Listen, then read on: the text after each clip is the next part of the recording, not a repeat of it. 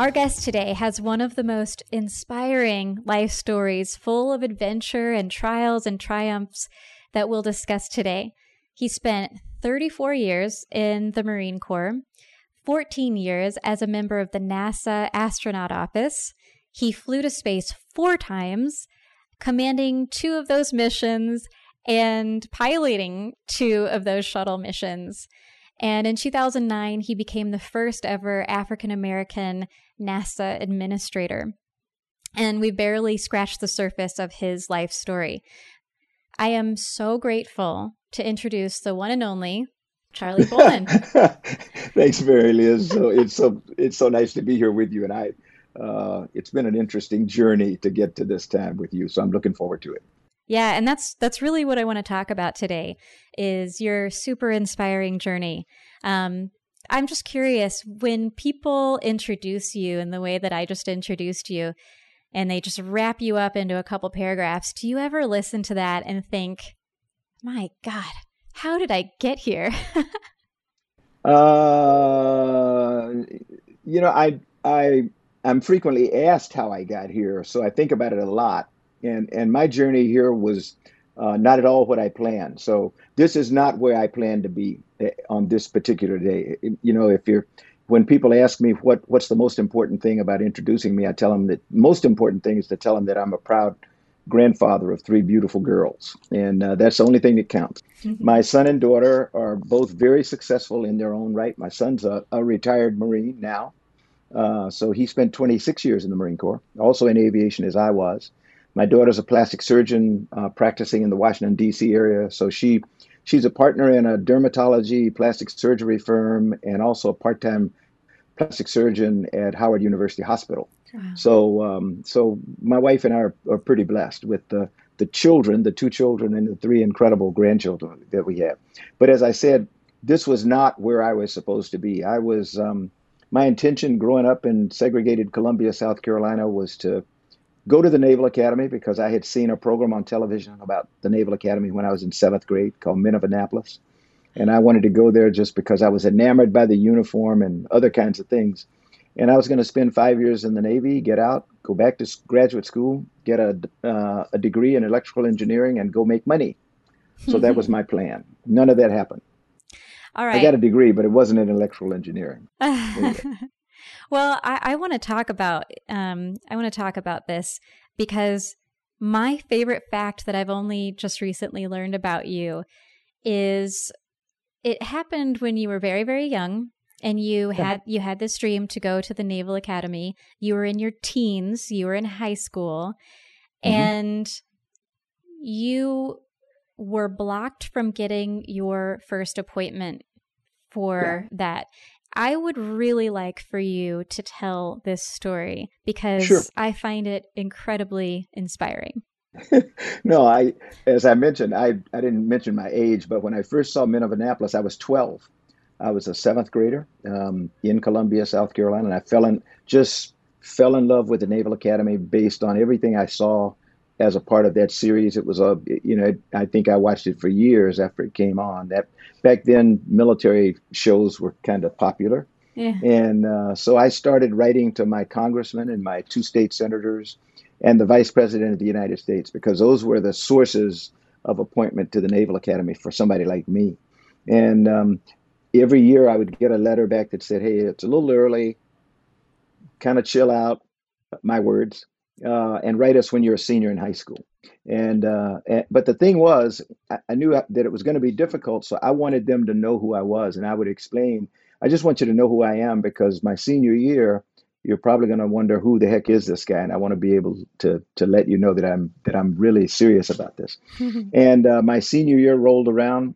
I applied to my 2 state senators who are Strom Thurmond, who is infamous, and Olin D. Johnston, somewhat less known. My congressional representative was Albert Watson. And so I applied to the 3 of them as I should, and then I applied to Vice President Lyndon Johnson because every kid in America is eligible for a vice presidential appointment. I got the letters back from the congressional members saying no way, not going to appoint a black to the academy. And So that didn't bother me because I kind of anticipated that. So I was really counting on a vice presidential appointment. And then November 22nd of my senior year, I was my football team was on our way to Charleston, South Carolina, to play for the state championship, and we learned that President Kennedy had been assassinated. And for me, that my world stopped because, and it was selfish. Not only had we lost the president, who we all loved, but I had lost any hope of going to the Naval Academy because I knew that Vice President Johnson was going to become president, and I wasn't eligible for a presidential appointment. So my one contact that I had been talking to for years was now no longer available to me. And but I said, what the heck? I'll write the president. Now that he's the president. So I pulled out pen and paper and I wrote a letter and I said, Mr. President, this is me. It's Charlie Bolden, Charles, because I wasn't Charlie back then. It's Charles Bolden again, and I really, really, really want to go to the Naval Academy. And I've been writing you a number of years, and I'm not eligible for a presidential appointment, but I need help. And I never heard from him, but within weeks, a Navy recruiter knocked on my front door. And a couple of weeks after that, a retired federal judge went around the country looking for qualified African American men to go to the service academies. President Johnson sent him out combing the country looking for people. And I ended up getting an appointment out of that from Congressman William Dawson in Chicago, Illinois, who was also African American. He was, in fact, at the time, I want to say he was one of the very few members of Congress who was of color. He had served in the Army in World War II when he had to battle to get into the Army himself because the military at that time was segregated. So I guess he felt sorry for me. So he gave me an appointment to the academy. So that's how I got there. Oh, wow. I mean, I was reading that and I was trying to think of myself as a teenager in high school. And, I had some tumultuous times and some extreme, defeating moments. And I just remember what it was like to be a teenager and to be told, no, you can't. Yeah. And that defiant feeling of, yes, I can. You can't tell me what I can't do. And I just wonder, where does that come from? What is that in you?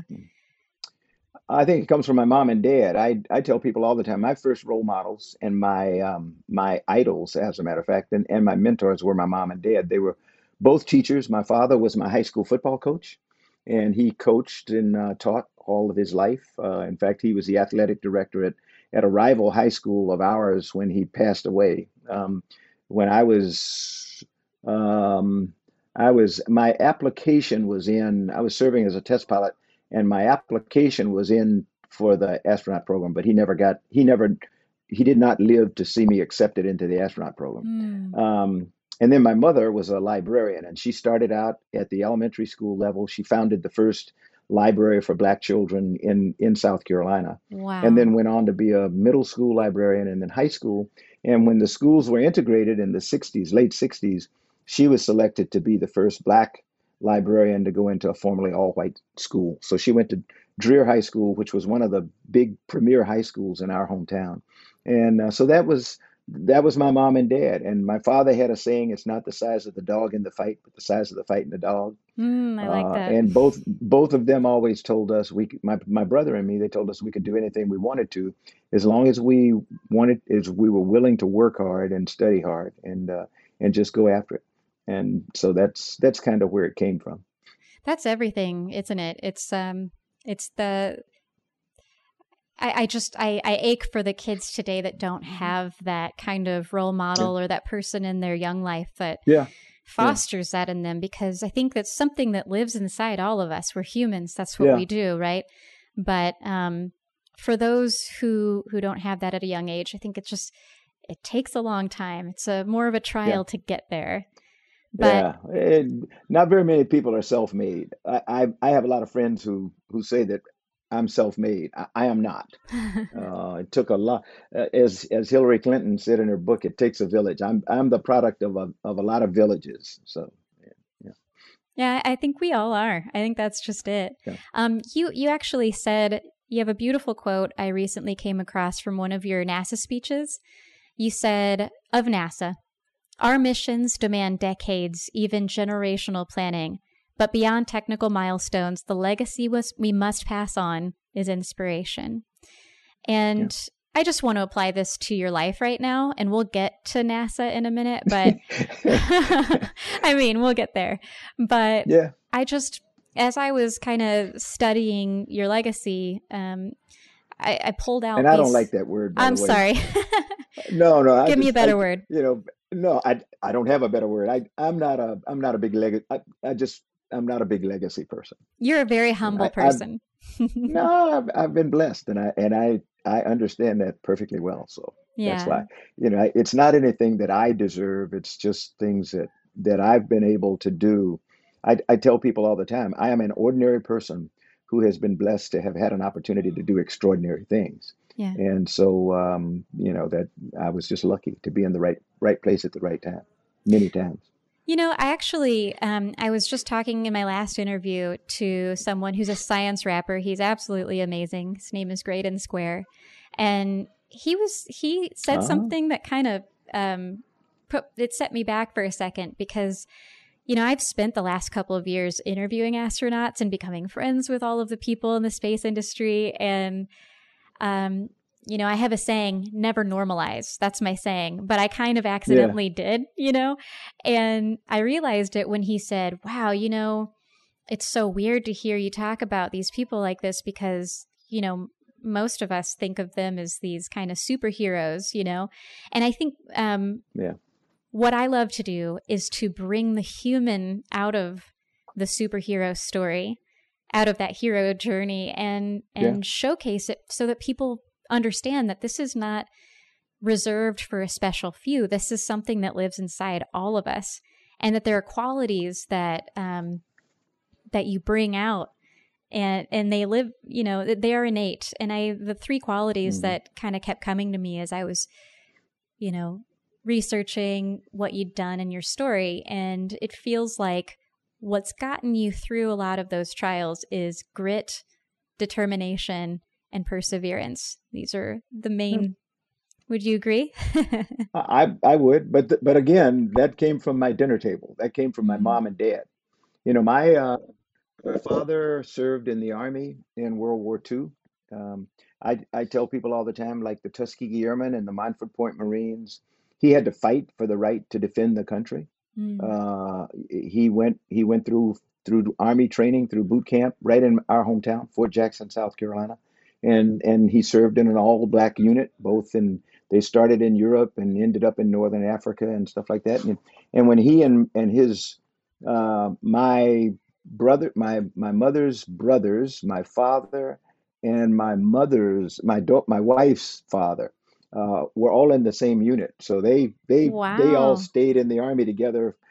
My father was drafted in 1941. He graduated from college in 1940, taught for 1 year, was drafted, and came home at the end of the war. Came home in 1945, and I was born the next year. So they were driven, and they had to kind of fend for themselves and make their own ways. And then when they came back, um, it was as if they hadn't done anything because they were back in the South, back being black, Yeah. and this soldier stuff didn't make any difference.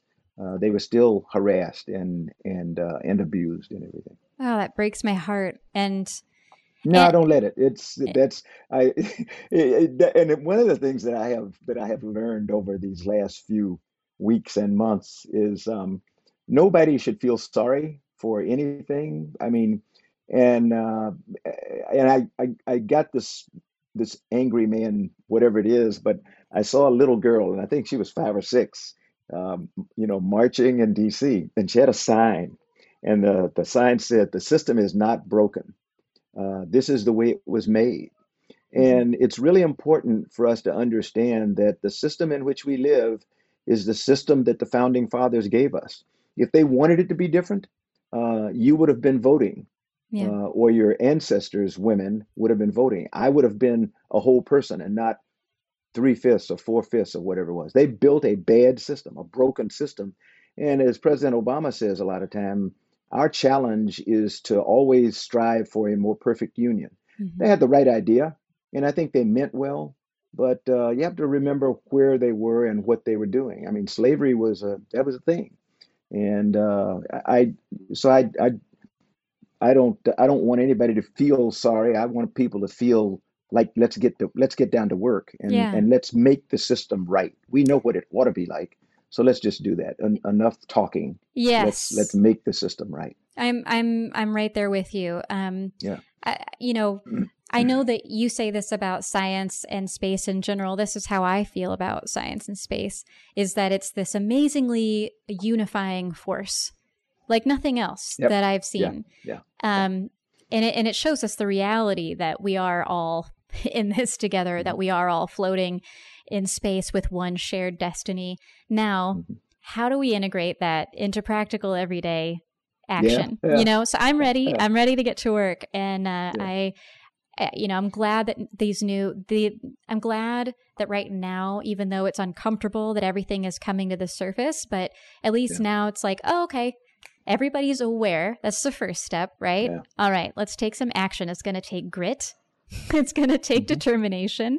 It's going to take perseverance. It's not going to happen Perseverance. overnight. You Yeah. know, this has been a long time coming and a long time in the making. Um, so on that subject, you know, a lot of people, I actually heard you speaking to this recently in another interview. A lot of people are equating what's going on today to what was going on in the 60s. And Yeah. you had probably the most unique or a very holistic view of anyone I know. You had the most holistic view of what Yeah. was going on then I had a because ringside seat. you did. Yeah. So Yeah. just so people are aware, can you talk about where you were at? You fought in Vietnam Yeah. on combat missions, and you know, obviously, you and your family were likely involved in the battle for civil rights here at Yeah. home. And then, of course, we were in the midst of a space race. Can you talk about the Yeah. juxtaposition and what that was like for you? Yeah, I one of the reasons that I tell people I'm an eternal optimist, although one of my priests recently told me that the eternal optimist, that's just another word for faith. So I guess I'm a Mm-hmm. person of faith, but having been through the 50s and 60s, I was born in 46. So I came into the 50s when the civil rights movement really kind of got started. It was started a long time before that, but people got really serious. And then when we moved into the 60s, I graduated from high school in 1964. And it was 1964, shortly after Kennedy's assassination, that President Johnson signed the Civil Rights Act of 64. The next year, they had the Voting Rights Act of 1965. So things were happening in very rapid order. And I tell people, I say, you know, I remember my senior year in high school, we went through assassinations, lynchings, um, uh, demonstrations in the street, both for civil rights and against the war. And when I came out of the Naval Academy in 1968, we were going through demonstrations and lynchings and battles for civil rights and against the war in the streets Mm-hmm. because you know the fighting in the streets was, as you mentioned, it was twofold. Some people were there just wanting to get their civil rights, and others were there because they opposed the war, and frequently they ended up together because the common enemy, if you want to put it that way, was the government. That was They were the ones that were the government was the organization that was supposed to allow all this stuff to happen and get us out of endless wars, and they weren't doing that. And so that was really what was going on in my time in the 60s. And now you come full circle, we're back to doing that again, and it's civil rights, and it's endless wars, and it's like, holy gee, I thought we had done all this stuff before, so why are we back here again? Mm-hmm. But that's sort of when I say I had a ringside seat in the 60s, and now I have a little older ringside seat here in the 2020s. Yeah. And I was just curious if, when you came back from Vietnam, did you experience additional um, discrimination, if you will, or were you Oh, you mean respected? discrimination and bias and stuff? Mm-hmm. Mostly, No, no, no, no, no, no. When okay. if you're too young, yeah, you know, you're too young. But it was interesting to watch because I was still in the military when President Bush the senior took us into the Middle East, and we fought a very short war, and everybody came home, and we were all heroes, and people marched down Pennsylvania Avenue, and there was a big parade, and people clapped, and they were happy. That did not happen coming home from Vietnam. Right. Coming home from Vietnam, somebody might spit on you, somebody might throw stuff at you.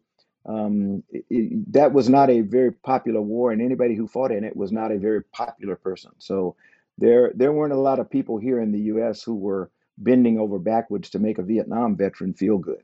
And so a lot of my friends and my squadron mates and the like, some of them never did recover. And some of us were very fortunate in that our skin was a little bit thicker or whatever, and we had other things that we felt we needed to do to try to make things right, and we kept going at it. Yeah, I think that has something to do with the grit or the determination, is that there is some kind of overarching goal that keeps you on your path and one foot forward. What was that for you? Well, I don't know that there's anything special. Um, I think one of the things, at least I know from experience, is when I walk into a room as a black man, uh, half the people in the room, if they don't know me, they're wondering why the hell I'm there.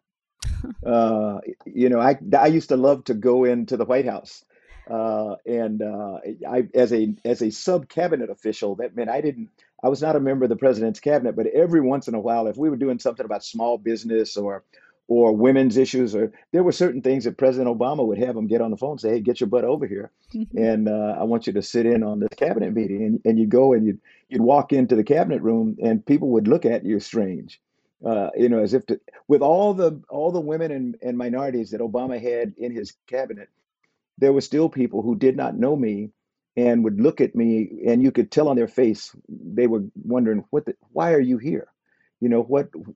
What right do you have to be here?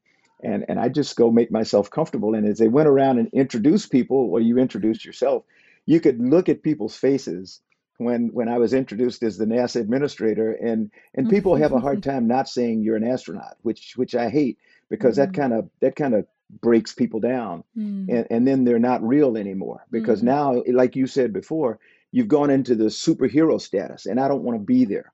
I want to be a contributing member of the team, somebody who is respected because of what I present, or the knowledge that I have, and I think sometimes it's very difficult to overcome this aura of being an astronaut, because people then they make assumptions that you know a lot of stuff and everything else, and people tend to not want to disagree with you, or they don't want to tell you. I use the term, they don't want to tell you your baby's ugly, which, but anyway, um, I really, everywhere I go, ever since I've been in charge, one of the first things I tell people is, look, I don't have all the answers. I am not the smartest person in the room. I have never been the smartest person in the room, and I like it that way. But I try to surround myself with really smart people, and I implore them. I said, look, if I say something that's stupid, I'm representing you. So please do not let me leave this room having said something that's wrong. Correct me in here. And then when I go out to represent you, because as the NASA administrator, I was the face and voice of the agency. I represented 18,000 civil servants and 40,000 contractors. And the last thing I wanted to do was to go out and misrepresent them or make them not look good because they had this guy who's at the top who didn't have a clue what he was talking about. So I always tell them, I said, look, I'm going to go out here and speak for you. If you want people to respect you and respect what we do, don't let me walk out of here not knowing what I'm talking about. So tell me I'm full of crap. I can handle that. My skin is not, I'm okay. Just tell me, and we'll get it straight. So I don't know whether that's grit or determination or what, but I think a part of it is being able or willing or desirous of having people just be blunt with you and tell you you're wrong.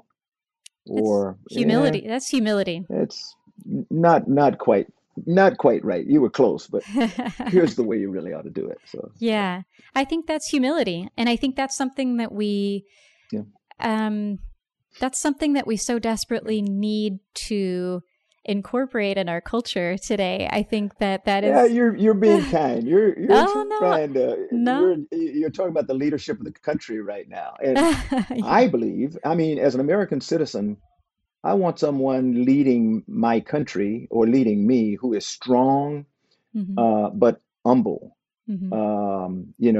Self-assured, but self-ingratiating, or not. That's a bad word. Bad. That's not the appropriate word, but self-effacing, I guess, is the right. I should not be using these words but I think you know what I mean. Somebody who does not, um, they understand that they're normal, and they're put into a position that's an abnormal or one of these supernormal positions, but they're a normal person, and they're going to do the absolute best they can. And I think that's what the country's just crying for right now. And the people for whom I feel sorry are those that don't know that that's what they need.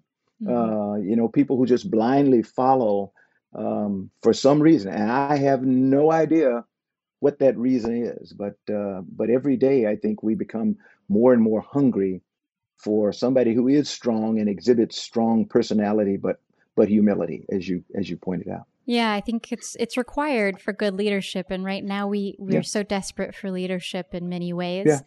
Now you're going to Corrigible. get a whole lot of stuff, I for know. this discussion you and I are having, That's all right. especially being down there on the Space Coast. Yeah, that's true.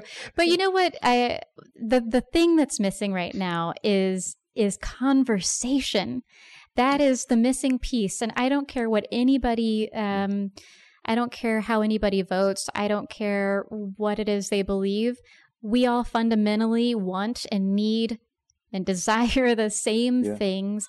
And yeah, if we can all just get on the same page about where we have things in common, and then approach our conversations with respect and compassion and curiosity, yeah, then we'll go so much further. So I never want to come at anybody thinking, it's that humility thing. It's like, I don't have the answers, but we're yeah, not going to have, no one's going to have the right answers. No yeah, one, yeah, and no one party, yeah, no one, whatever. yeah, So I think what is happening right now is I'm seeing divides widen because we're not talking, and everybody's kind of afraid to talk. And so I'm trying my hardest not to be yeah. afraid to talk anymore. No, you I'm know? like you, in that I, I always try to explain to people, look, there are a couple of things I just want you to do. One is communicate with me. Mm-hmm. If you disagree with what I say, just let me know, and then if we can establish a dialogue, we cannot solve a problem if we don't admit that we have a problem. That's thing number one. And the Mm-hmm. second thing is the most important thing in our in our system of government is you have got to vote. I really don't care who you vote for. Mm-hmm. I hope that, through reason and other kinds of things, you're going to support the same person I am. But if you don't, that's okay. What I'm looking for is a country in which 100% of the people who have the right to vote is something that people gave their lives for. And Mm-hmm. it really burns me up to see people who don't exercise the right to vote, particularly somebody of color Mm-hmm. or a woman who says, I'm not going to vote because I don't like either. You don't have that choice. Mm-hmm. You got to make up your mind because people died for you to make a choice. And Mm-hmm. yeah, is it hard? You bet it is. And Mm-hmm. that's the way it's supposed to be. But go out and talk to somebody and find out why it is you don't like that person or why it is you don't like that person. But you got to find, I mean, the world is not black and white. The world is nuanced. And so we've got to go out and get people to help us understand the nuance and all this stuff. Yeah, and you even talked about it earlier about wanting to hear other perspectives Yeah, when you were in those important leadership yeah, meetings, and that's what we all need right now. So rather than yeah, shutting it off or curating our feeds to be perfectly in tune with what our biases are, or what we want to yeah, hear, we have to get those nuanced discussions going. So yeah. So yeah, I'm trying to be way more open and talk about these things as much as possible. And I don't care You what have to. anybody says. I Yeah, want yeah, them to yeah, come say it to me. yeah.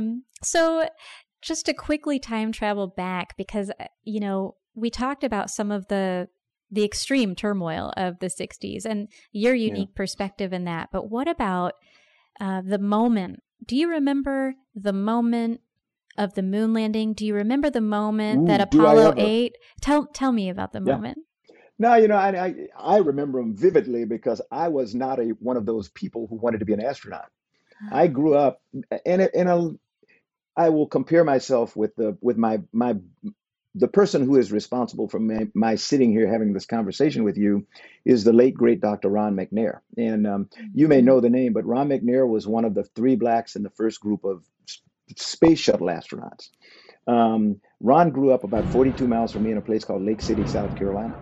And but the difference, Ron was a little bit younger than I was. The difference between Ron and me was Ron, that's all he wanted to do was become an astronaut. And so his whole life was set on doing the things that were needed to be able to become an astronaut if and when the opportunity arose. There were no black astronauts.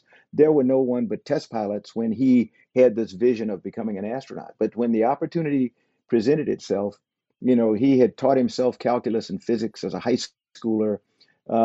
He had gone to North Carolina A&T, which was a historically black college in Greensboro, North Carolina, and majored in physics. Gotten accepted to MIT and earned a doctorate in laser physics and became one of the world's foremost laser physicists. And then applied for the space program and was selected. So he fulfilled his dream. I didn't have that dream. I the only thing I wanted to do was go to the Naval Academy. I wanted to put on that uniform, and so our idea about what was going to be successful for us were diametrically opposed, to be quite honest. And you might even say my wife was marching in the streets when I was at the Naval Academy, going through marching up and down trying to learn how to carry a rifle.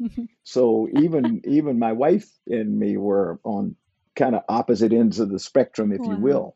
will. Um, I was in the struggle, but I was not a part of the struggle back then because I wasn't out on the street like they were. Mm. I was in a different kind of fight, trying to make sure that people would be able to follow me because when I got to the Naval Academy, there were seven in my class out of 1,400, and we ended up with four at the end of the first year, and the four of us stuck together and graduated and remained friends until we started dying off. And Mm. there are two of us, there are three of us left now.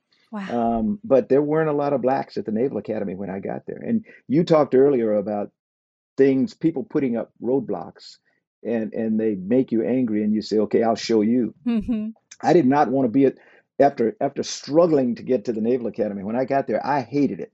I mean, I thought it was too hard.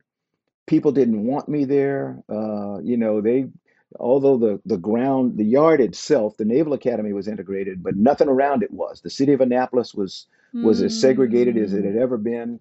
The whole state of Maryland was segregated. You could go to Washington D.C. Washington D.C., the capital of the United States, for all intents and purposes, was segregated, and I just I would cry to my mom and dad every weekend, and I said I want to come home. I don't want to be here. I made a mistake. I made a big mistake. My Wow. dad would say, hang in there one more week. And I'd say, but I don't want to be here. He said, hang in there one more week. And so I hung in there one more week for 52 weeks and made it through Wow. plebe year. But I think the one thing, if I identify one thing, and I'll get back to the answer to your question. I didn't forget. You were asking me about landing on the moon and Apollo 8. But the one thing that probably put me over the hump or was one night, I think it must have been midway through my plebe year, my freshman year, and the door opened and it was two white guys who walked in my company, and one was from South Carolina, the other one was from Alabama, and so they said, Mr. Bolden, how you doing tonight? I said, I'm doing well. And they said, well, you're not going to get through here. I said, what do you mean? They said, you're not gonna get through here. You're not gonna make it through plebe year. And I said, what makes you think that? Huh. We're not gonna let you get through here. Mm. And I said, oh, is that right? And I said, well, we'll see about that. And they walked out of the room, I guess, feeling pretty good about themselves. But it was that one thing that, like you said, that was a spark. I still didn't want to be there, Mm. But I said, I'll be damned. I am not going to let those two guys run me out of here. So I said, I'll stay until the end of this year, but they are not going to run me out of here.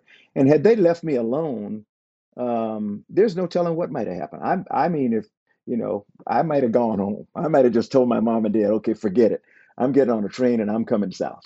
I'm coming Wow. back home. But Isn't that something?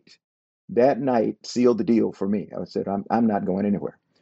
Yeah. And the irony is, I've seen those two guys off and on. Uh, I outranked both of them when No kidding. when I retired from the Marine Corps, Wow. I don't know whether they remember that night or not, but I see them and smile, and I said, God has a way of doing things, so Oh, it's okay. that had to feel pretty good. But going back, the night of the moon landing, I was a student in flight school. Wow.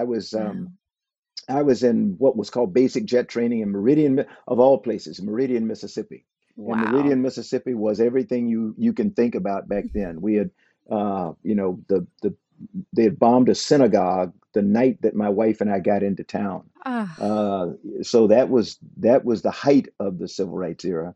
But we had been down to New Orleans for a good weekend, and we rushed back to sit in the bachelor officers' quarters with friends and watched the moon landing, and it was stunning. It was absolutely mesmerizing. It was unlike anything that I'd ever seen, unlike anything that I had anticipated, and I was bursting with pride that humanity had done this, that Americans had done this, and that we had done this at a time that we were in the streets fighting against each other, but we had been able to come together and make it possible for humanity to land on the moon, Mm. and that stuck with me. And then the other thing before that, though, was the Apollo 8 mission. Christmas time, coming around the moon, and what I consider to be the image that began the environmental movement was the first Earthrise, and that was, that was just breathtaking. Just that image of our planet from that vantage point, and it just those two things, those two parts of the Apollo program were things that really stuck with me. The Earthrise image that told us about the fragility of this little blue marble on which we live, and then landing on the moon in the height of everything else that was going on, just violence in the streets and everything else, and yet we all stopped long enough to watch this incredible achievement. So Wow. go figure. I I think a lot. I think a lot about what it must have been like to be the first of humans to see Oh the yeah, earth oh yeah.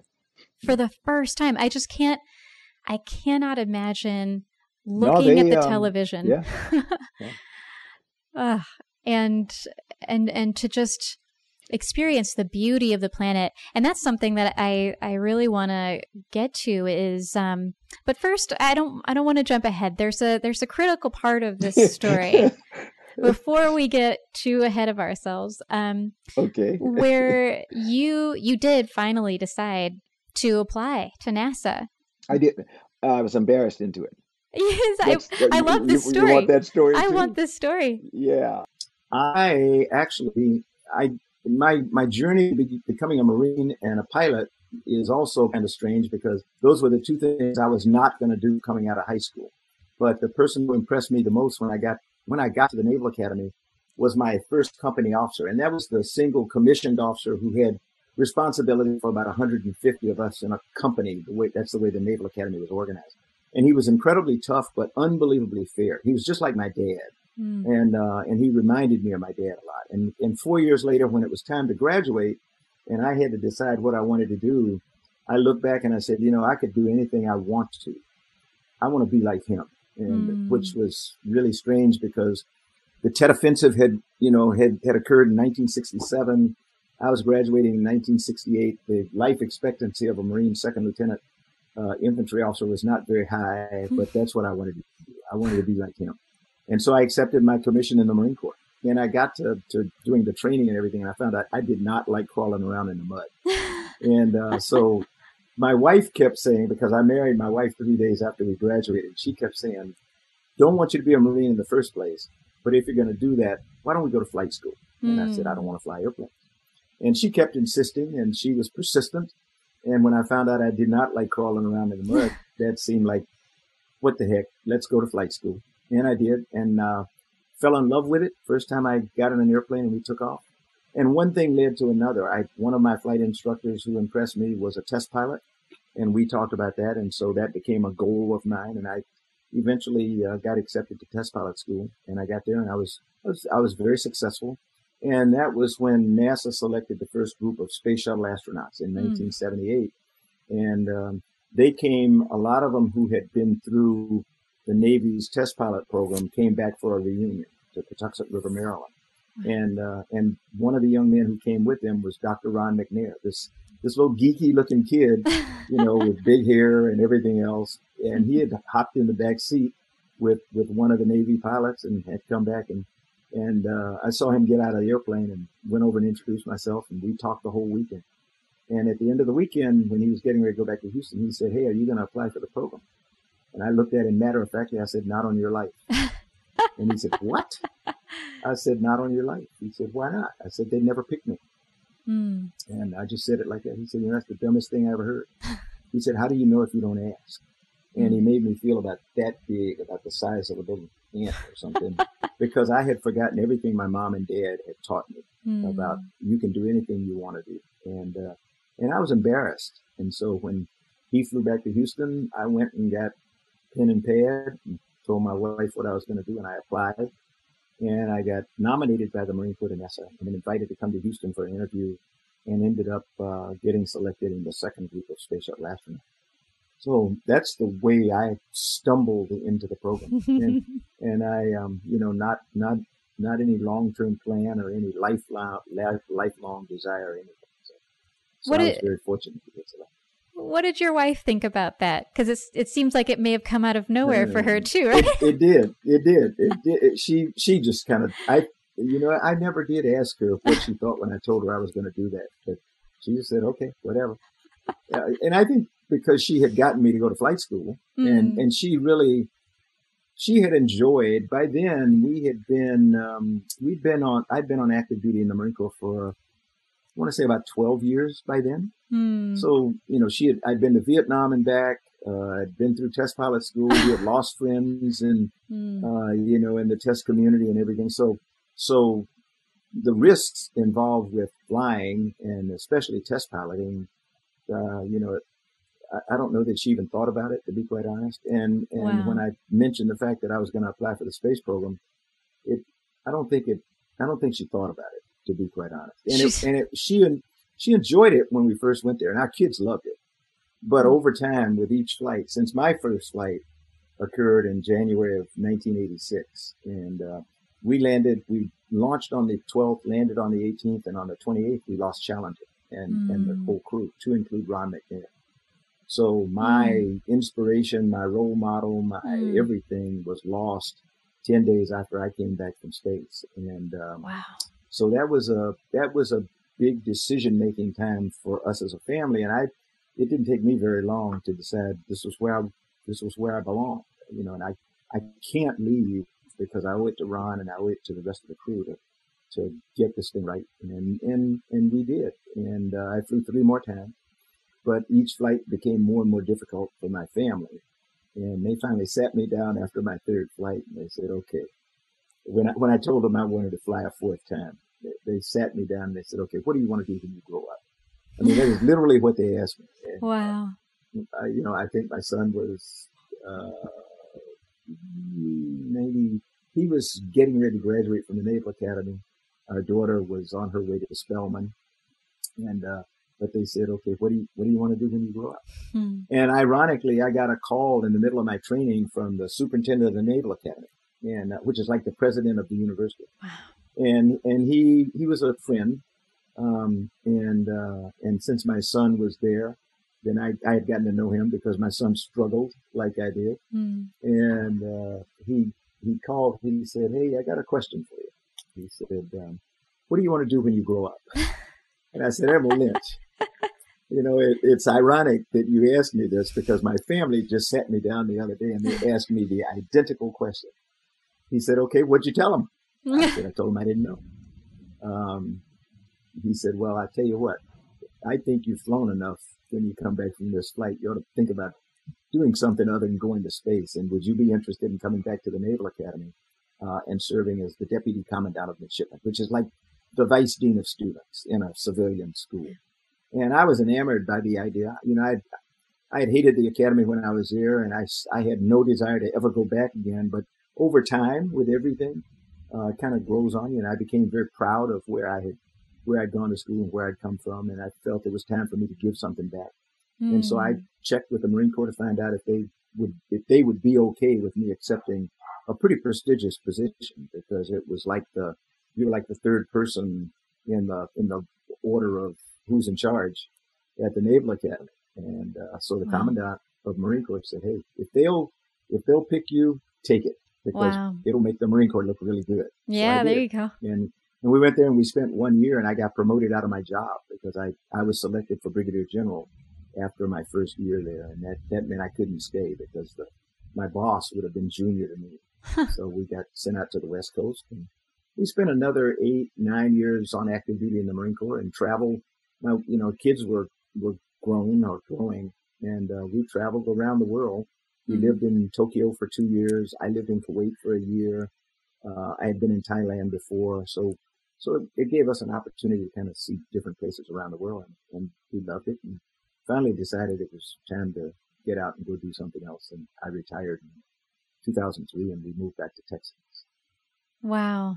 And you're still in Houston, is that right? No, we live in the Washington D.C. area. We live in a place called Crystal City. It's Arlington. So we're right across the 14th Street Bridge. We lived for 7 years in Mount Vernon, right down by the George Washington Estate. And we loved it. We had a beautiful house on the river, and finally decided last year that we had had enough of secluded living. We wanted to get back to where people were, where we could walk to places. And so we sold our house and bought a condo. And, wow. And so now we live back in city life, if you will. Yeah. But it puts us around our kids, because our son retired from the Marine Corps. He was at the Pentagon at the time, and he decided to stay in the D.C. area.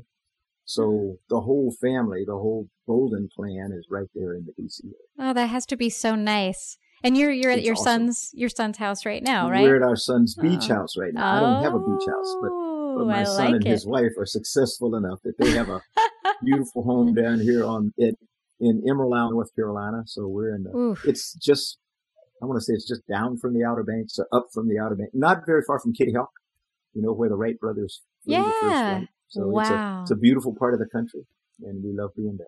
Oh, that sounds great. Yeah. Well, I'm really, really interested. When I reached out to you, I told you that this is part of my mission. And what really drew me to you was I saw you speak at IAC during the ASE panel, and Leland Melvin moderated that. Yeah. And his first question to you shocked me, because I'm not used to people talking publicly about the overview effect. Yeah. But I would love to know, because I've done a lot of research. I'm writing a book about it. I've interviewed many astronauts, and I find that it's an extremely unique and personal experience, and it's very different for everyone, and it happens at different times for everyone. So I loved the answer that you gave that day, and I just love for you to talk about the first time that you went to space. And I know that there's those shuttle missions, I know, were very, very busy. So maybe you can kind of take us through that first launch day and then that first time gazing at Earth. And when did you have that big aha moment? I had never heard the term overview effect until recently, but I know what they mean. But for me, I talked about my just being mesmerized by the Apollo 8 Earthrise. Mm-hmm. And so being a person of African descent, I had spent a lot of time in my preparation for my first flight studying the geography of Africa, because I didn't know exactly where my ancestors, which of the countries, the West African countries had come from. But I wanted to be able to look down and kind of say, okay, there's Nigeria, there's this and that. And so I had I had really done well with my geography, I thought. And, when you launch, when you go to space, when you finally go, because we didn't launch until our fifth attempt. We went 14 Wow. seconds, 14 seconds, 31 seconds, 2 hours, in a driving rainstorm like you had earlier today. And then we Wow. finally launched on the fifth attempt and everything went great. But, Wow. but you've trained so hard and so long for this. Technically, you are incredibly well prepared and ready. But it all happens so quickly. You've done all these years of training, and in 8.5 minutes, it's over. The part that you spend the most training time on. That's all it takes you to get to space. So in 8.5 minutes, you've gone through this shaking and all that stuff, and you're going 17,500 miles an hour, and you're in space. And the feeling of having overcome gravity, because gravity's still there, but because you're going so fast, then you get the sensation that you're floating, although you're constantly trying to fall back to Earth. But because you're going so fast, once every 90 minutes, you go around the planet. And so about, I want to say 15 minutes into the flight, 10 or 15 minutes, shortly after the main engines cut off and we knew we were safely in space, I raised my seat and kind of unstrapped, and I looked out the front, took the opportunity to look out the front window. And we were going over the European continent, and I looked out in front of us, and I saw this big island, and at least that's what I thought it was. And so I was kind of mesmerized by this big island, and I was a little bit confused. And then I realized it was the continent of Africa, and all of a sudden, I found that I was totally unprepared for this part of the flight. This was emotional. And I looked down on the continent, the Mediterranean coast that went into the Sahara Desert, that went into the equatorial parts of Africa. And I couldn't tell one country from the other because there were no borders. There were no boundaries. All that geography that I had studied, there was nothing down there to tell me anything at all about the divisions in Africa. It was just one big continent. And I wept. I mean, I literally cried, because I was just overwhelmed, that, I thought I was all prepared. And I looked down there and here it was. I wasn't prepared at all for that, overwhelming emotional experience of seeing our planet from that perspective and realizing that, what are we fighting about? There are no borders. There are no boundaries. And every single day, it just became more and more obvious, as other people have said, that we're on this ball. We're all on this spaceship together. There's one ocean. There are not all these different oceans because we're a water planet. And in this one ocean, you've got these bodies of land that stick up, and some of them we call continents, other ones we call big islands and all this kind of stuff. And some disappear forever as the sea level continues to rise. But that just knocks the wind out of you to realize that, man, we're down here fighting about nothing, instead of working together to preserve this incredible planet on which we live. So that's sort of my first flight. And it never got any different. Every single time I flew, you always had this overwhelming realization that where I come from that planet, from that place, and we've got to do something to make it the way it ought to be, the way that God intended it, to be. We're still struggling. Yeah. We ain't there yet. Go ahead. No, I said we're not there yet. But yeah, we're not there yet. But we've got to keep working on it. I think that, you talked about the Earthrise image as being the spark for the environmental movement. And I think, from my studies, I've heard people debate that recently. So I'm trying really hard to consider that perspective. Yeah. But, if you do look back over time, we got the Earthrise image in 1968. 2 years later, the first Earth Day was established. Yeah.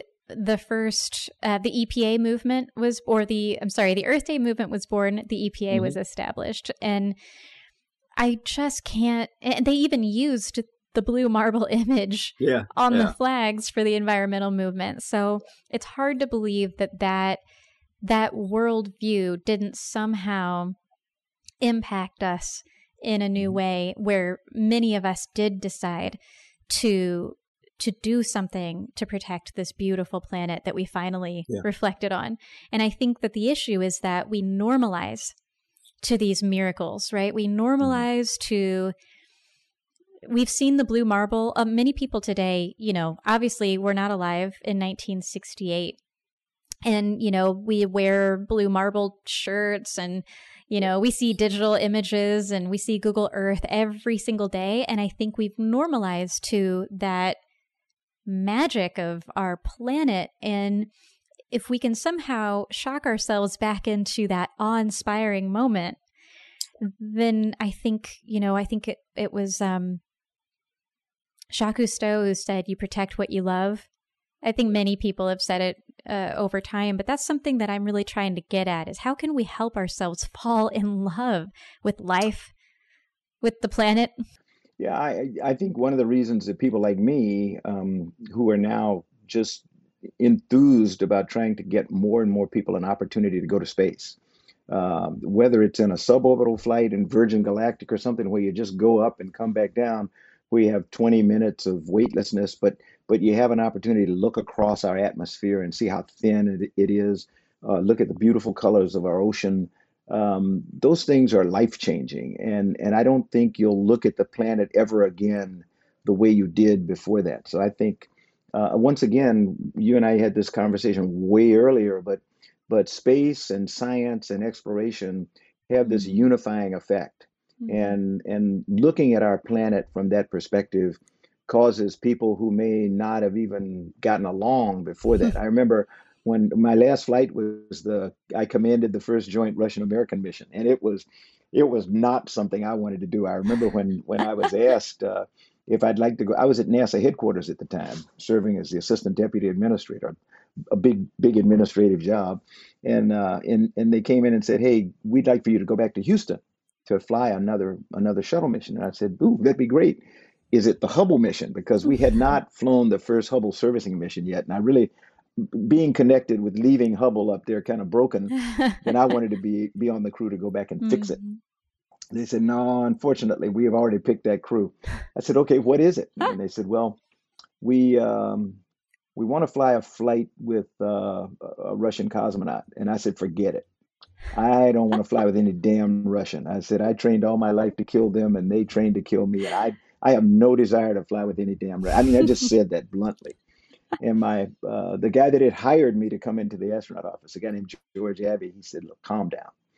He said, "Two guys are in town, Sergei Krikalev and Vladimir Titov, and they're going to have dinner tonight over at friends of ours. And why don't you just go to dinner and talk, and then come back and let me know what you think tomorrow?" And so I said, "Okay, I'll go, but I'm not interested in this. I'll just stay here," as much as I hated Washington at the time. So I went to dinner, and John David and Donna Bartow were the hosts. And John David and I had been in the astronaut office together when he was a payload specialist, a really smart guy who was there just to fly a particular mission. And Vladimir and Sergei came in, and Sergei was this young, really strapping-looking engineer, not a pilot, a test pilot at all, not a military person, but a civilian pilot who was a Russian aerobatics champion. And at the time, he had been in space for 10 months over the period of time after the Soviet Union disintegrated. So he left Earth as a citizen of the Soviet Union, came back to Earth as a citizen of Russia. His hometown when he left was Leningrad. When he came back, its name had returned to St. Petersburg. Wow. And Vladimir Titov, who spoke no English, was a Russian fighter pilot. He was the classical guy, and wow. he was a MiG pilot, and but he had flown 366 days, one flight on the on the Russian space station Mir.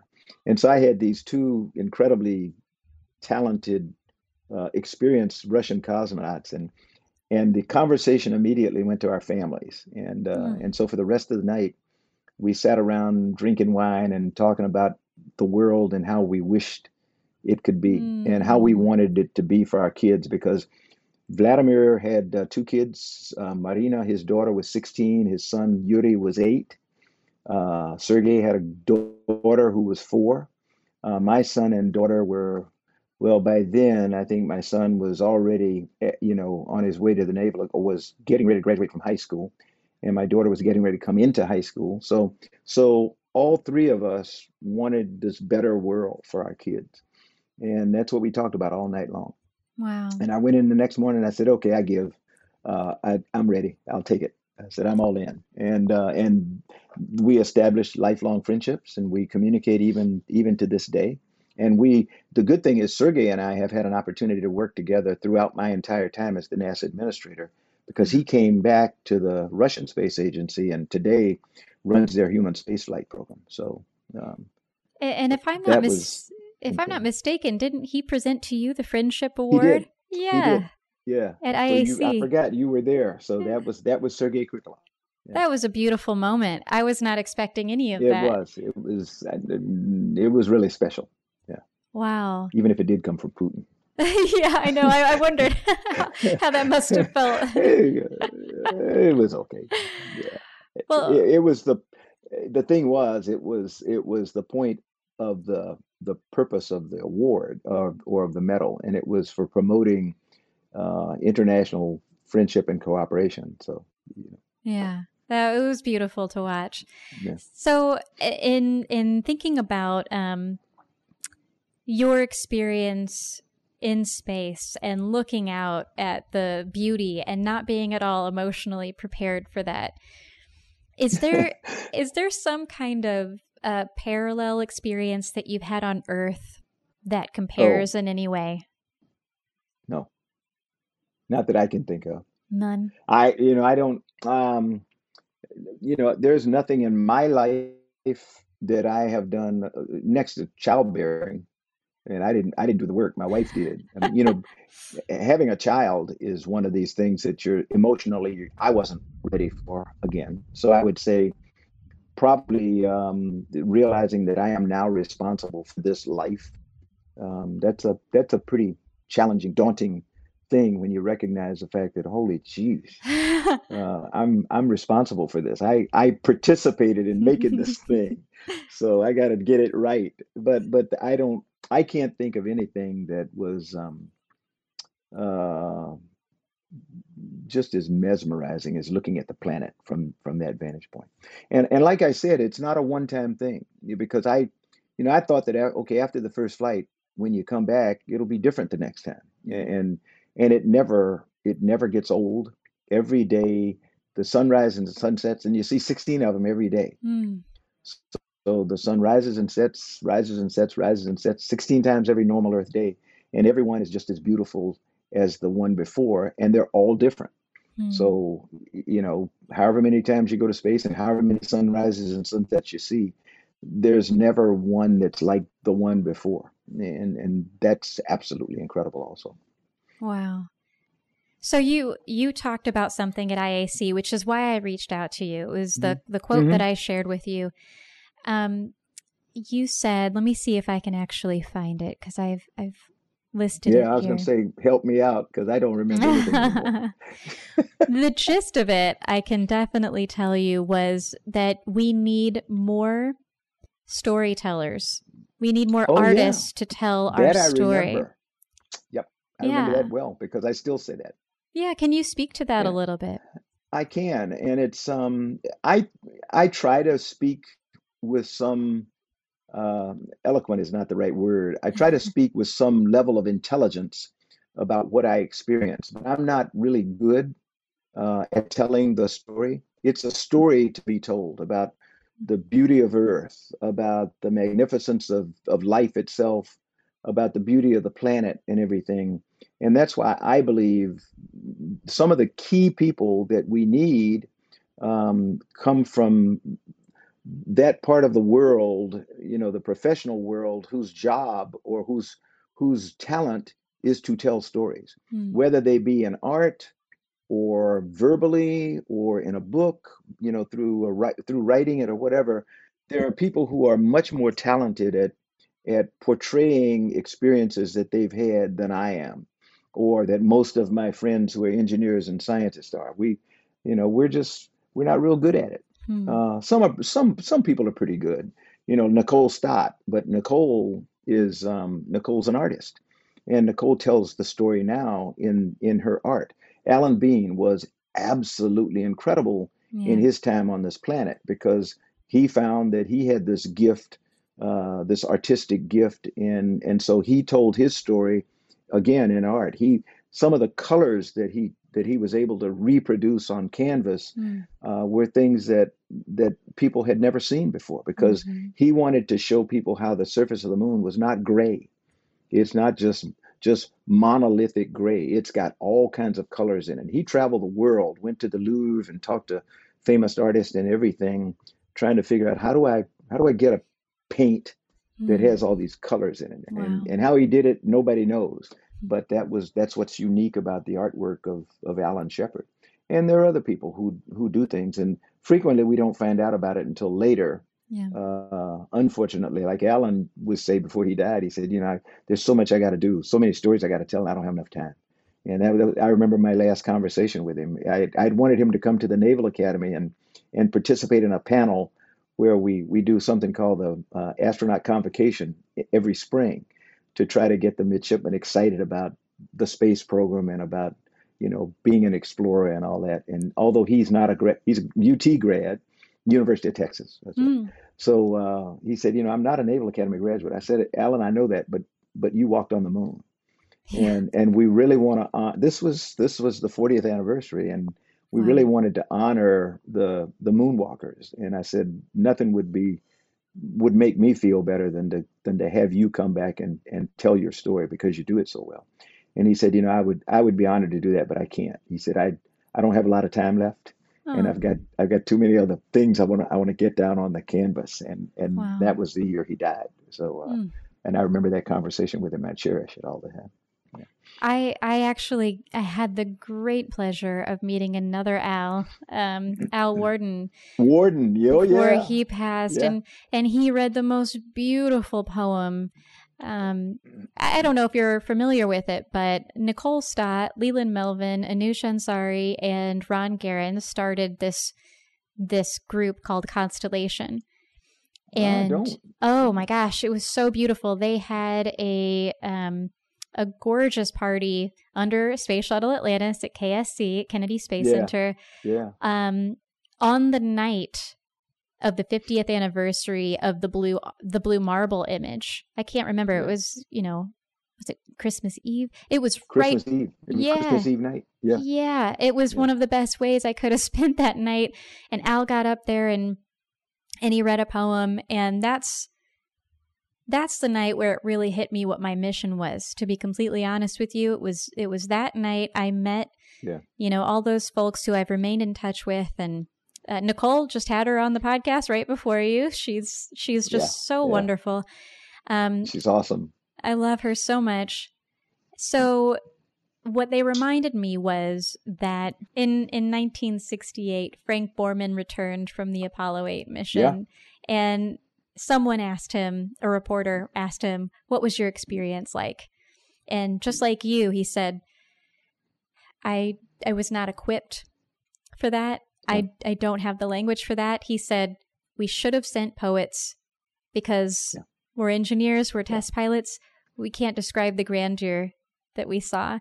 And so I've taken it upon myself to try to coalesce or bring together a community of poets, which are, musicians and Yeah. artists of all variety, to try to help tell this story. And there are just two last things that I'd like to get your thoughts on.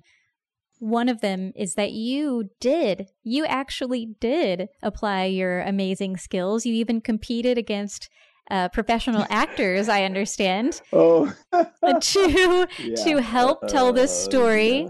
in an experiential way Yeah. that is really mind blowing. So you know what I'm talking about. Yeah. Would you like to talk about Oh that yeah, the shuttle? shuttle launch experience. Yeah, tell Yeah, me. I when I in fact it was I think I had flown once, and I was on the board of the original board of the what became Space Center Houston down in Houston at the Johnson Space Center. And we were looking for I know which one you're talking about. This is not it, but I'll tell you how I got there. Okay. But we were looking for help in building this thing or in envisioning it. And we learned about a guy by the name of Bob Rogers, who is his company is now called Imagineering, and he Ah. had been an executive at Disney, and Mm. he kind of split off from Disney and formed his own company, BRC. And so Bob was hired to produce our premiere movie that was going to be the hallmark to tell the story of Space Center Houston. And it was To Be an Astronaut was the name of the movie, Wow. and it was about this guy on a mountaintop who's looking at the stars and dreams of being an astronaut, and he applies, and he's selected, and then it kind of goes through his training and everything. And so Eileen Collins was new in the office at the time. Mm. She was not yet the first woman to command a space shuttle or to pilot a shuttle. But as the veteran, I had the rookie Eileen Collins with me in the simulator going through this flight, and so I had done well enough with Bob back then that he remembered it, and he called me one day and he said, "Hey, I've been hired to do this thing at the Kennedy Space Center called the Shuttle Launch Experience," and he said, "I'd like to have you work it with me." I said, "Sure, Bob, I'll do anything you want." He said, "One catch." He said, you got to audition." He said, "Because I'm not picking it." He said, "They have a selection committee in Houston, and we've got to get several candidates, and we're going to send them the tryout, whatever they call it. And so you got to come out to California, and it's going to be several weeks. We'll bring you out, to kind of get the hang of filming and all this stuff." And it was one of the hardest things I've ever done, because anybody who thinks that movie acting and movie making is easy, that's Mm. not the case at all. I mean, they're just boom, boom, boom. It's Mm. just they got to get it right, got to get right. And you think you've done well, and it's not good enough. So I went through that, and my whatever they call it, your test or whatever, it got packaged up with everything else. And Bob called one day. He said, "Hey, I got some. Depending on how you look at it, I got some great news." I said, "What's that?" He said, "Well, they really liked what you did, and so are you still willing to come out and do this thing called the Shuttle Launch Experience with me?" And I thought the audition was hard. I mean, going through this thing for a week or two with Bob Rogers out in Studio City was unbelievable. But it turned out to be a lot of fun, hard work, but that's what is now the Shuttle Launch Experience. And I tell them they need to get a new one. They need to get that old guy out of there. Oh, I But love it. I love doing it. It was a lot of fun, and they invited all of us when they opened it, when they premiered the new visitor center. Mm. They brought as many astronauts who wanted to come with their families down, so we got an opportunity to see it, and that was the first time I had seen it with all of my peers and everything, and it was embarrassing, but because they didn't know I was going to be in it and everything. So Oh my my God. wife is there going, "No," That's so but it funny. was it was a lot of fun to do that. Yeah, that it was really cool. I only just did it recently. I don't Yeah, know how. I think there was always a long line, and I just had yeah, an oh yeah, opportunity recently, yeah, and I was like, "Wow, this is amazing. This is the kind of yeah, experiential thing that I'd been looking for." When those doors of the shuttle open up oh to the yeah, heavens, oh, yeah. It's emotional. It it's is very emotional. Yeah, very. and it's the other thing that I found. You asked me if there was anything else that was as emotional as going to space. Not really, but pretty close is going through the preparation to get into the mock-up when when you come out of you've been through this thing, and then you go up and you stand in front of the door and it opens and you're right there, nose to beak to beak with Atlantis. And I mean, I just cried like a baby, I just because cry. that was the first time I had seen it completed, and Mm. that was pretty emotional. Yeah. I cry every time I go through those doors. I know what you're I'm a talking big about. crybaby. Yeah, Ah, yeah. I I'm a am I'm, too. I'm a big crybaby. I don't Yeah, know what that's about, but I think it's a yeah. good thing. We're Well, in my dad tune. taught me to cry, so that's all right. Ah. Yeah, I think my dad taught me to cry as well. He taught me to be Yeah. emotional and feel that fully. Yep. He said it's pretty important. Yeah. Yeah, I mean, if you don't move through those emotions, then where does it all go? It's definitely still Yeah. there. Okay, so I know I've taken a lot of your time and you're with your family, and I don't want to keep you much longer, but um, I have I have just a couple last questions. It's kind of we'll treat it kind Hmm. of like a lightning round, if you don't mind. Okay. So I've been dying to know, what did it feel like the day that you got the news that you found out that you were unanimously voted by Congress to be Yeah. NASA's administrator? Uh, eh, I didn't really know what I was getting into, so it's kind of hard to say what it felt. Um, I was just taken aback, to be quite honest. I did not realize the magnitude of what it would be like when Mm, well, first of all, was sitting in front of the committee for the hearing, but mm. then coming out at the end of the day, thinking that you were going to go through weeks of being vetted and all this kind of stuff. And I mean, they did it like boom, boom, boom. That was, yeah, that was, I don't know. I was pretty proud because my family was there. I had family who had come from all over the country, because for them it was a really big deal. So I mean, it was like a shuttle launch almost. Whenever I flew, I, I remember my first flight. I had 13 buses of family and friends, Oh, and wow. That's oh yeah, you could do amazing. it back then. 13 buses with the family, with the Bolden family guests. And this time I didn't Wow. have 13 buses, but I had, almost all of my living relatives came and to be in the gallery for my hearing. And so that was pretty special that they could also be there to get the Mm, word that I had been voted in and accepted. So that was a pretty big deal. that's amazing. Okay, Mhm. so lightning round officially begins. What book do you often gift to people, if any? Oh, I don't, I don't give books, but I do send people now Audible books. Ah. And so I have shared with them, on Becoming. I love Michelle Obama's book. It Mm. it means a lot to me. I'm a big fan of John Meacham, and he has one. I think it's called The Soul of America or something like that. But it talks about the battle for the soul of this country, which is very timely. I actually love John McCain's book, that he wrote just before he passed away, and so I try to share those with friends when I finish with them. And then I've read several of Ta-Nehisi Coates' books. He's a black writer Mm. who writes a lot about African American history and culture, and so it's very educational to listen to the books or read them, if since that's what I call it when I'm listening. Mm. But it's so I've taken to a lot of history slash culture stuff of late. On Fascism by Madeleine Albright is absolutely mesmerizing and scary because it is watching what's going on in our country today at the very top. Mm. Is it it's a book that I think everybody should read because what it does, her having grown up under communism, Mm. um, she tells about how easy it is to be lulled into this sense of this is going to be good, and all of a sudden, your world's turned upside down and gone. Mm. But it's a very, very, again, it's a very timely book that I wish Americans would spend some time reading because we all assume that it can't happen to us, and it can. Madeleine There's some. Albright's It's called Fascism. Fascism. On Fascism.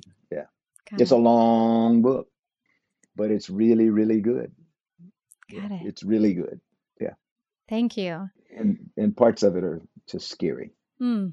because you see parallels with what's happening today, and you see how people. We were talking about this at the very beginning when I said I don't care who you vote for, just so you vote. Although I wonder about some people, what's going on in their brain, Mhm. and that's what her book addresses is um, doing things without thinking and without thinking about the consequences of what you're about to do or what you're about to allow someone else to do. Yeah. Mm. Got it. All right. So, what is a typical day in your life? I don't have a typical day. Ah, I really don't. The one thing that I do, that I try to do every day is ride my bicycle. So ah. I'm a big bike rider. I used to be an avid runner, and I don't run anymore since I had knee surgery back in Mm. wow 1995 or something like that. So I've been riding a bicycle ever since. And so every day I try to get on my bike, and I'm about a 20-25 mile a day rider. So Wow. I'll go ride for an hour and a half, 2 hours. I'm not fast, but I Wow. just love getting out and with nature and living in the DC area, going up and down the Mount Vernon Mm. the bike trail or going into DC with all the demonstrations and everything going on. So I'll go south sometimes and then I'll go north sometimes. I ride up the trail and then cross into the district and kind of come all the way across the city, start on the east side and ride across, going down as close as you can get to the White House. I like to go by Black Lives Matter Plaza and see the crowds and everything, and then come out over in Georgetown and come back across Key Bridge and go home. So, Wow. so that's the only thing that I try to be a constant in my days is Well, bike riding. I was going to ask you if you had any mindfulness or practices or some daily rituals, but I would feel like that My bike probably is riding, it. yeah, Yeah. yeah, yeah, Beautiful. yeah. And then I want to kind of talk about quickly if there's anything that you're doing today. I know you're doing a lot of different work right now. Is there anything Mhm. that you want to highlight and leave people with? No, I just I'm trying to help other people figure out how they let us get this far and get this Mm, bad. So I'm trying to help my white friends understand how to fix this problem that they created. People ask me a lot of times, what should we be doing or what should we? I said, I can't tell you how to undo what you did. mm, You and a lot of young white kids like to say, but I didn't do that. That I wasn't even alive. And I said, yeah, but you inherited it, so you can fix it. mm-hmm, You're in. I know what my ancestors did. We built a nation. mm. So now you should know what your ancestors did and you should help fix it. I think it, So, it it is obviously up to us, and yeah. it is our I mean, we have responsibility, to all do it together. of course. But But but if my white friends they don't want to, I mean, be serious about making it right. And you look at what's going on in Congress today, and they're not serious. So mhm. uh, I don't know. Yeah, we're It, it gonna. it doesn't. Yeah. Yeah. Oh, I'm sorry. Anyway, no, I just say. I was just gonna say it comes back to the beginning of what we said. It's going to take grit, perseverance, Oh yeah. and extreme determination, and Yeah. an understanding that it's going to have to take a lot of time. It's not just going to be a couple of weeks of Oh demonstrations. no. That's the awareness part. Now it's time to get really to work. So I'm glad that you brought that up, and I will we'll keep Well, doing our part. the encouraging thing is to see the young people who are letting us know, white, black, red, it doesn't make any difference. They're letting us know in no uncertain terms, we have had it Mm-hmm. with you and your generation. And so you guys screwed it up. We're gonna take it on and fix it. And I think left to their designs, they'll probably do it.